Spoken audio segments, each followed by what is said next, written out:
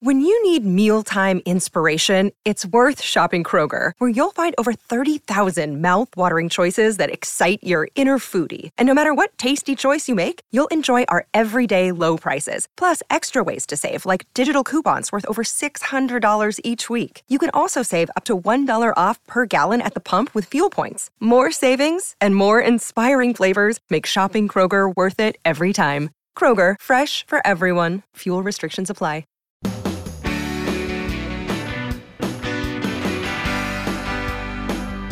I'm so glad you're with us here on the Clark Howard Show, where it's about you learning ways to keep more of what you have. There's a big change in the rules governing how debt collection works in the United States. The rules were just published after a lot of arguments about how the new rules would work. And it's key that you know, because the guess is somewhere about 1 in 3 of us have a debt that is in the hands of a debt collector. Historically, we've talked about debt collection under an old law called the Fair Debt Collection Practices Act that has the rules, the guidelines on how a collector can contact you, when he or she can contact you, what things they can and can't do when they do contact you. A couple of examples: they cannot legally threaten to kill you, physically harm you. Can you believe I have to say that stuff? They can't threaten that they can jail you. All these are things that we've heard from people that they've been harassed in those ways by debt collectors, especially by being told they'd be jailed. And in addition, the rights you have if a debt collector is continually calling you, you have the right under the law to tell them they can't contact you any further. That tell to them has to be done in writing, but once you have notified a debt collector, although many violate this, they are not ever allowed to contact you again other than to tell you what legal action they might be taking against you. The idea of it, and the reason the Fair Debt Collection Practices Act went into effect, was people being harassed by sleazy debt collectors, and it's a tough job, let me tell you. And there are lots of debt collectors, the majority, that do things as they should. But then in turn, there are those that really play dirty with you. And that's what this is about, is having the rules about how many times they can contact you, if they can contact you once you have notified them not to. No, they can't.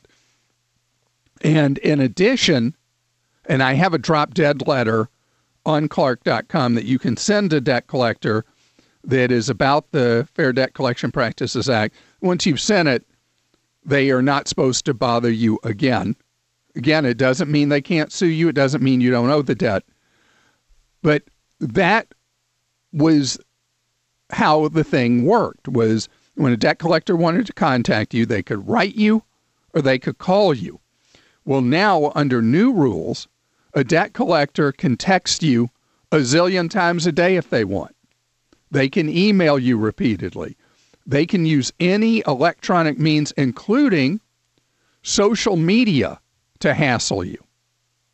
But the rules also allow you, with any of these forms of what's being referred to as electronic communications, to also tell them, to notify them that they need to stop hassling you. Again, that has nothing to do with whether you owe a debt, and it has nothing to do with whether a collector might sue you against that debt. You also have to know that so far, the feds have done nothing about one of the ugliest practices in debt collection from sleazy collectors, and that is suing you on what's known as time-barred debt. Each state has statutes of limitations on how long you were subject to lawsuit about a debt. Well, the collection industry has taken advantage of busy courts. Again, not all collectors, those that play dirty, and have been suing people against debts that legally they have no right to collect because of how long it's been. But because people don't know, if they don't go to court and answer, and the only answer you have to give in that case is that the debt is outside of statute of limitations, in which case the collector immediately says, okay, let's remove that lawsuit. But if you don't show up, which most people don't show up, a default judgment is entered against you, even on debt that is ancient. Now, none of this is about you not paying debts that you owe if you have the money. If you have the money, you want to pay a debt. And there are certain procedures you'll hear me when I talk to somebody about paying a debt that you should follow to protect yourself when you pay it. But everything about the new rules, which, by the way, is unreal, 653 pages long. So if you do start getting hassled by a collector by text, email, or social media, they are required in the notifications to you by any of those to provide you a simple method where you opt out from being bothered any of those ways. How that will play out in the weeks and months ahead, don't know yet, but I want you to know you have rights to not be harassed by a debt collector. And remember, any debt collector that threatens to kill you, physically harm you, as we've had calls, take your children away from you, or put you in jail, know that all those things are extremely illegal. And I recommend that you notify the collector in states where it's required and don't in others, and record a collector saying stuff like that to you. Very important that somebody who makes terroristic threats to you is brought to justice. It's time for your questions for me at clark.com/ask. Producers Kim and Joel take turns. And Kim, what you got? All right. Today we're starting with Thomas in North Carolina. Thomas says, I currently have investment accounts at all three of your suggested low-cost brokerage firms. Wow. In an effort to simplify life, I'm considering putting everything under one roof. From an investment perspective, you constantly say, diversify, diversify, diversify. So does this ring true when it comes to financial services, or is it safe to have all of my investments with one firm? It's safe for you to have all of your investments with Schwab, Fidelity, or Vanguard. And it's just a matter, each of them are, even though they're all the big low-cost shops, it's really a choice among the three based on what things you're looking for from an investment firm.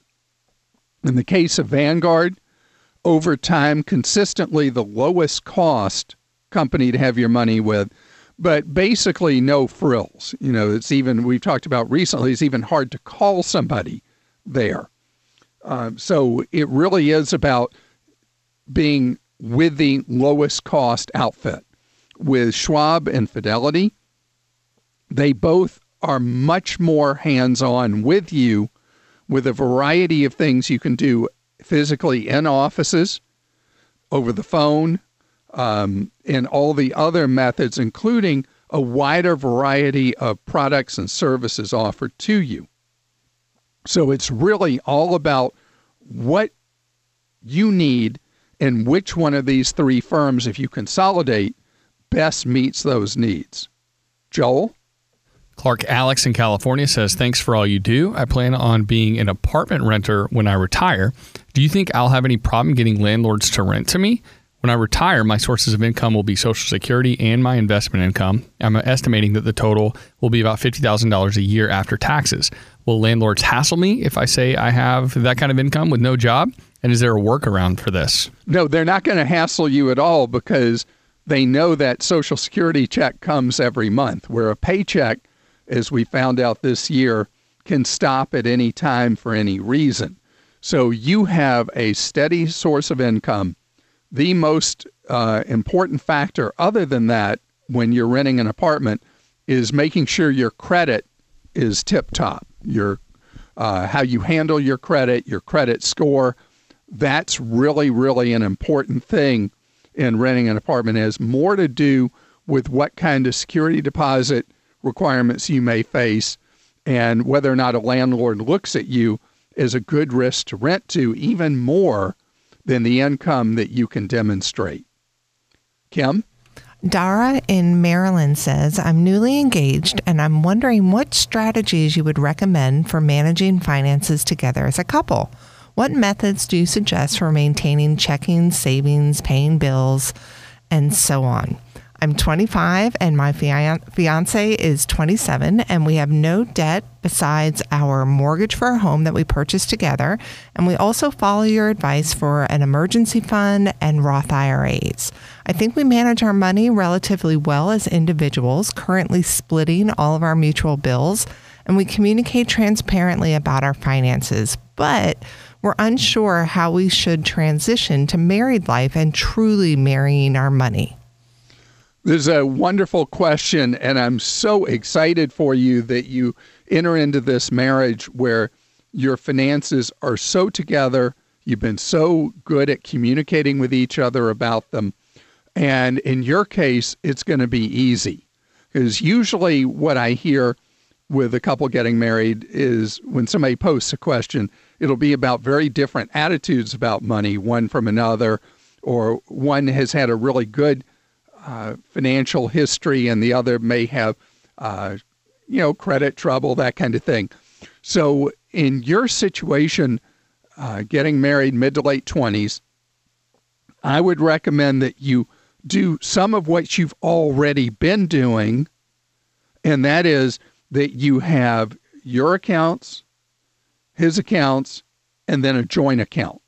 So that when you are paying a common bill, you each put money into a common account that I guess you could call the house account for things involved with running the household, the mortgage, utilities, other expenses that are joint.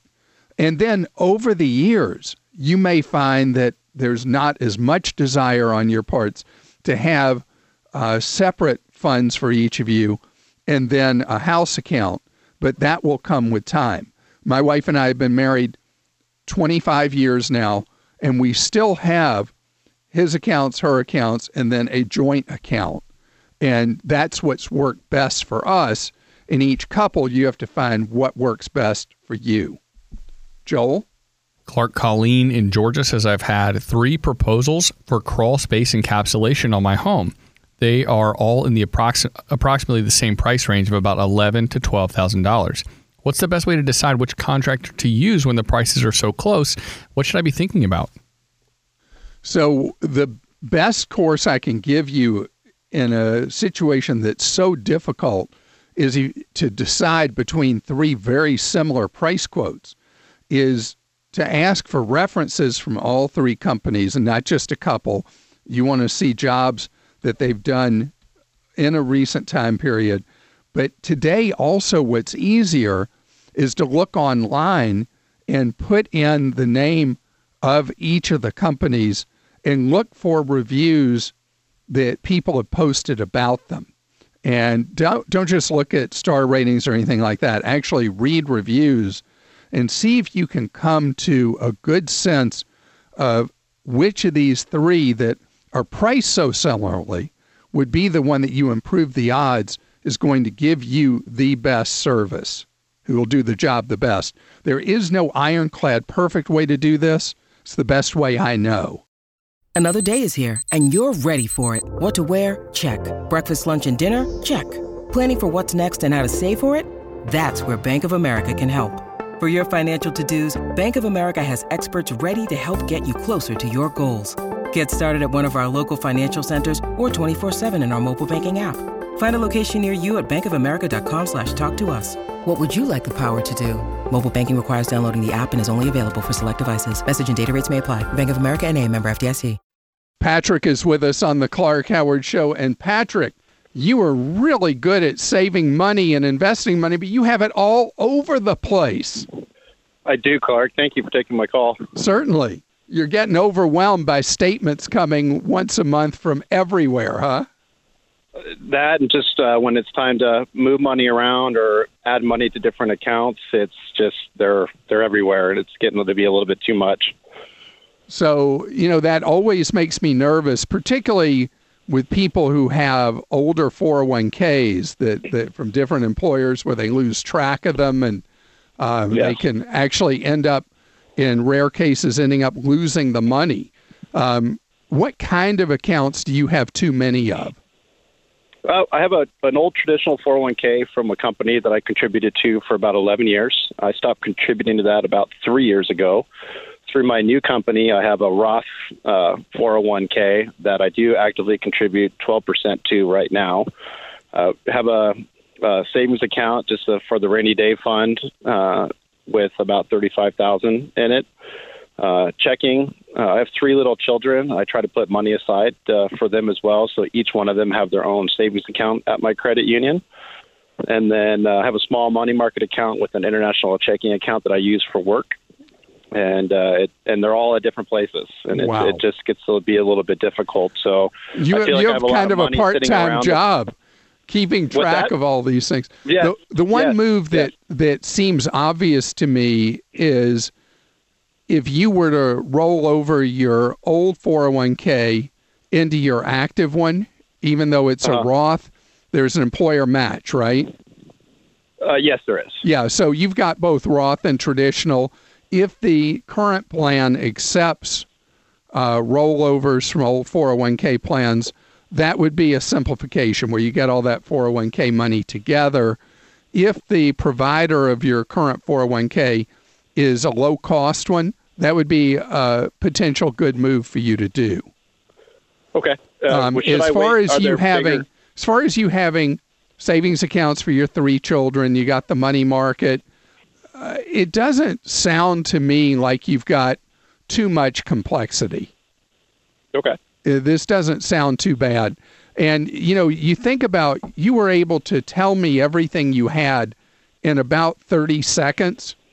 That's not too bad. Okay. Well, that's good. But the one move that seems clear to me is going from the 2 401ks, the old one and the new one, to just one, the current one, is a way of simplifying your life. And the moves you made don't seem at all randomized or haphazard. So I've heard much more complicated than what you've got. The great news is you're saving all this money. It's my pleasure to welcome you here to the Clark Howard Show, where it's about you learning ways to save more and spend less. And don't let anyone ever rip you off. And this week is not only election week, it's also a huge week for saving money on Christmas shopping. The first wave of big sales starts this Wednesday. Bigger sales come up on Saturday, but this is going to be a key time period for doing Christmas shopping for others or for things you want for yourself. We're going to keep you up to date at Clark Deals on all the bargains. This is also the week that a lot of companies start open enrollment for their healthcare coverage. Others may start next week, but we're in open enrollment season, if you will. And if you are one of the individuals who has to buy your own health coverage, healthcare.gov is active now for the next 6 weeks for buying an individual plan that's what's known as compliant, that pre-existing conditions are covered, as are major illnesses like cancers, diabetes, and things like that, that heart disease that may not be covered by what I call junk insurance policies. So with either an individual plan or through an employer, certainly with an individual plan, and depending on your employer, likely now, you can buy a health coverage plan that makes you HSA eligible, health savings account eligible. This is a concept, as we have had questions about it all through the years, has been one that's made people's eyes kind of glaze over, but there's real money potentially on the table for you through setting up an HSA. So first, you have to have what's known as a qualifying plan, has a deductible of $1,400 for you as an individual, or if you buy coverage for your family, the deductible has to be $2,800. As many of us have experienced in recent years, hitting those deductibles with most health plans, not that hard. And so by that I mean the health plans that are offered to us by most employers will have deductibles that large, and plans you buy as an individual almost always will have deductibles that large. So that triggers your eligibility for this special account that people who are into taxes and money believe is superior to the 401k you're offered at work, the Roth IRAs you hear me yap about, because an HSA allows you to put aside money each year that can grow tax-free all through the years, and typically you will get a deduction up front for putting money in an HSA, have it grow tax-free, and spend the money tax-free. So an individual who's buying coverage for himself or herself is allowed to contribute up to $3,600 into an HSA unless they're 55 and older, so a little different than the 50 and over rule for IRAs or 401ks. If you're 55 or over, you're allowed to put $4,600 away. If you have family coverage, $7,200. So why would you do this? Okay, so remember, you get an upfront tax deduction, typically. The money grows tax-free for all through the years till you use it, whichever year that is. And then the earnings on it, when you use the money, tax-free. So it's what accountants refer to as a triple tax-free thing, where a lot of retirement savings are what are known as double tax-free. So if you are someone who has a good rainy day account, an HSA becomes even more powerful for you, because as you put money into it, if you let it alone and pay the deductibles you have and bills you have for medical, if you can afford to out of your own funds each year, then the HSA just keeps growing tax-free. In retirement, as you age in retirement, medical becomes a bigger and bigger part of your cost of living. So if you, through your working years, have invested the HSA money and it grows in those investments, and then much later in life you spend it on those medical bills, you have now paid for medical with funds you put away long ago, and you pay those medical bills pre-tax, tax-free. So almost no one invests their HSA money. One estimate I saw recently was only 5% of people with an HSA invest it. They don't even know how to do that. As I've shared with you in the past, my two favorite places for you to invest that money are number one, Fidelity Investments, and number two, Lively. They both have very, very low-cost plans available for investing HSA money. You do not invest your HSA money if you plan to use it in current or near current years for paying medical bills, because it's too short a window to invest. Otherwise, you just go into the equivalent of a savings account in an HSA. But if you are someone who can let that money build over the years, you don't want it sit in savings, you want it invested. And a lot of the insurance companies offer horrendously terrible, high-cost plans for investing HSA money. That's why you want it at Fidelity or at Lively. Remember, insurance companies are incredibly awful choices for any form of investing for the future, investing for retirement, or investing your HSA funds.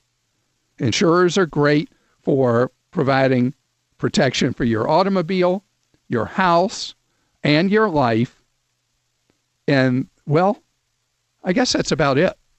It's time for your questions you posted for me at clark.com/ask. Producers Kim and Joel alternate. Kim? All right, this is from Tanner in Georgia. Tanner says, how can I make sure that my charitable donations are being used for their intended purpose?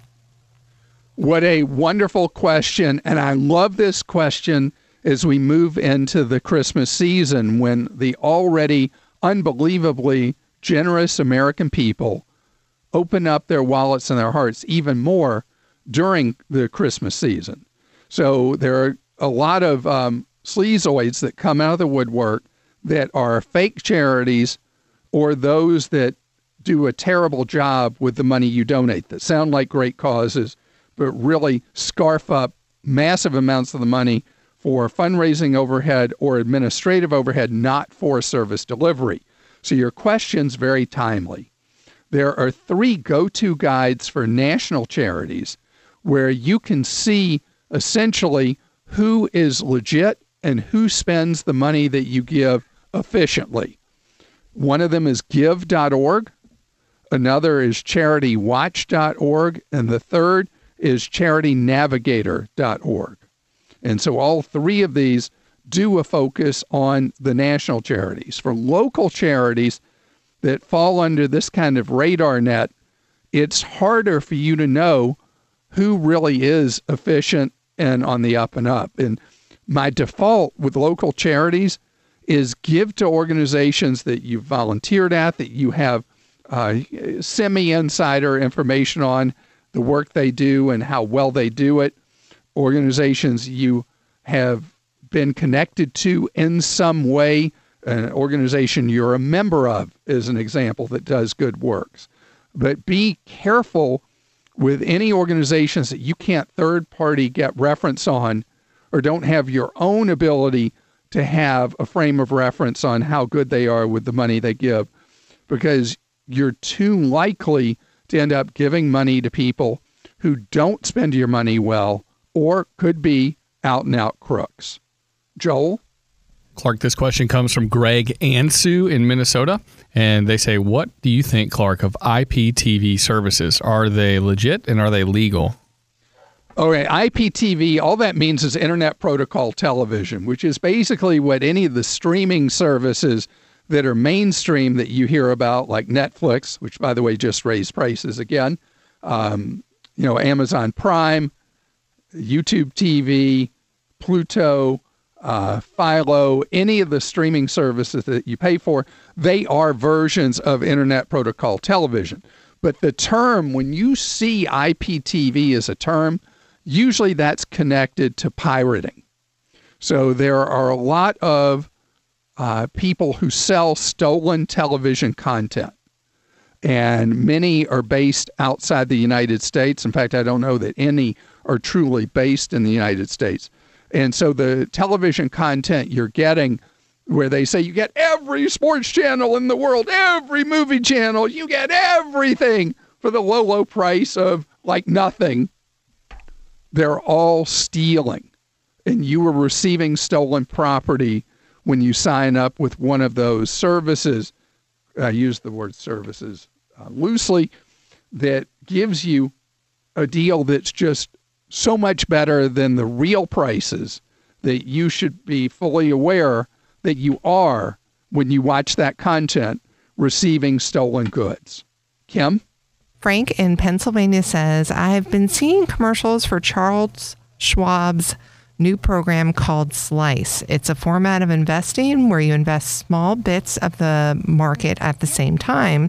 So the obvious question is it worth it? In my case, I have a little discretionary income at age 67, but I'm still working full-time and collecting Social Security. Wonderful question. So Slices came about from Schwab because of the popularity of late of buying what are known as fractionals. That's taking a certain amount of money, instead of buying based on the share price of a stock, you buy little teeny bits of it based on the dollars you have. So typically with Schwab Slices, I think it's $5 and up to buy a slice of a share that might be $182 a share or $54 a share or whatever.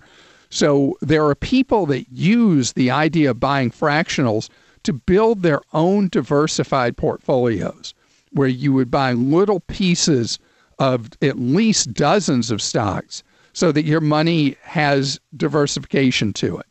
I just simply buy index funds where I own hundreds or thousands of different companies all in one fund. But other people like the idea of picking individual stocks this way. And since the trading is now free to buy and sell stocks, if you want to do Schwab slices or anybody else's purchase of fractional shares, just remember, don't keep buying fractions of one stock in one company. That doesn't diversify your money. You want to buy many, many different companies in tiny fractional pieces or slices. Joel? Clark Jill in Illinois says, I've been looking into discount mobile phone providers. I'm wondering if any of them provide mobile hotspot capabilities on your phone. In normal times, I travel for work and really need that feature in order to get stuff done on my laptop. I have great news for you. The third tier, the discounters that are what are called in the industry virtual mobile phone operators, they all pretty much now offer hotspots on unlimited data plans. They'll give you so much you can do hotspot on plans that are metered where you buy so much data per month. They typically let you use that allocation of data on a hotspot or on your phone itself. And check out our guide to all these cheap plans that'll give the details on hotspots at clark.com. This episode is brought to you by Progressive Insurance. Hey, listeners, whether you love true crime or comedies, celebrity interviews, news, or even motivational speakers, you call the shots on what's in your podcast queue, right? And guess what? Now you can call the shots on your auto insurance, too. Enter the Name Your Price tool from Progressive. The Name Your Price tool puts you in charge of your auto insurance by working just the way it sounds. You tell Progressive how much you want to pay for car insurance. Then they'll show you a variety of coverages that fit within your budget, giving you options. Now, that's something you'll want to press play on. It's easy to start a quote, and you'll be able to choose the best option for you fast. It's just one of the many ways you can save with Progressive Insurance. Quote today at Progressive.com to try the Name Your Price tool for yourself and join over 28 million drivers who trust Progressive. Progressive Casualty Insurance Company and Affiliates. Price and coverage match limited by state law. David is with us on the Clark Howard Show. And David, I'm so glad you're here with me because you're calling about something I've had an unusually large number of questions about over the last several months. Yes, sir. That's right. So you heard from a friend something that they think is all the rage, which is doing what to build up money for yourself?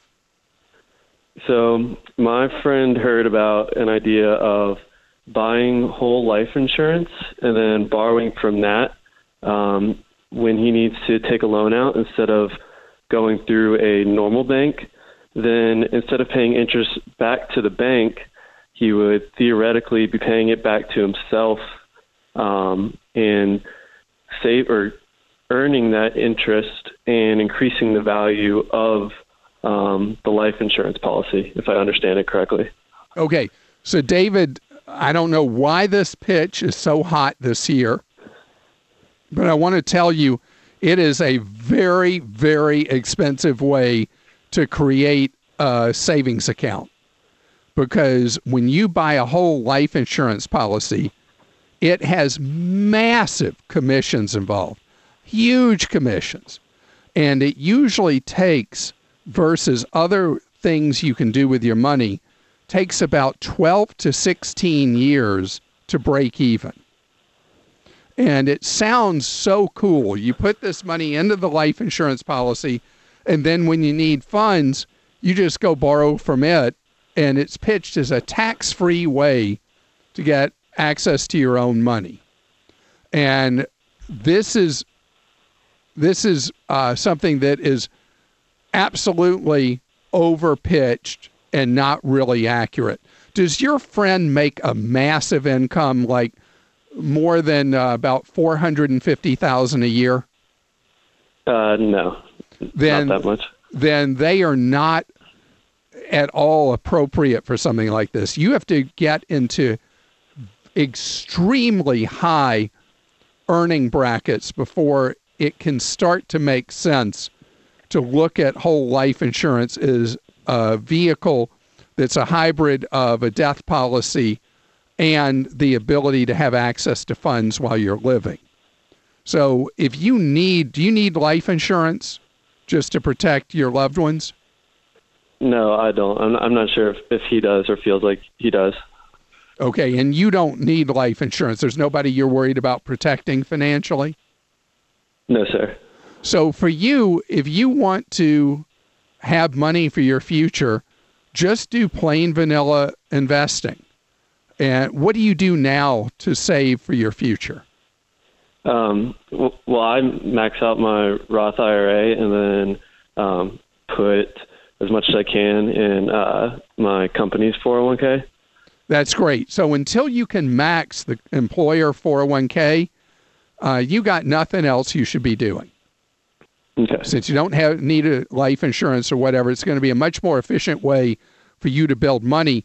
And if in the 401k you have option for the Roth 401k, start contributing to that instead of the traditional. And then you'll have your Roth IRA that's post-tax. You'll have your 401k that's post-tax. And that's how you build a real solid foundation for yourself going forward in ultra low-cost choices that are commission-free. You're listening to The Clark Howard Show. Thanks for joining us today. The Clark Howard Show is produced by Kim Drobes, Joel Larsgaard, Deborah Reese, and Jim Ayers. And remember, 24 hours a day, we're there to serve you at Clark.com and ClarkDeals.com.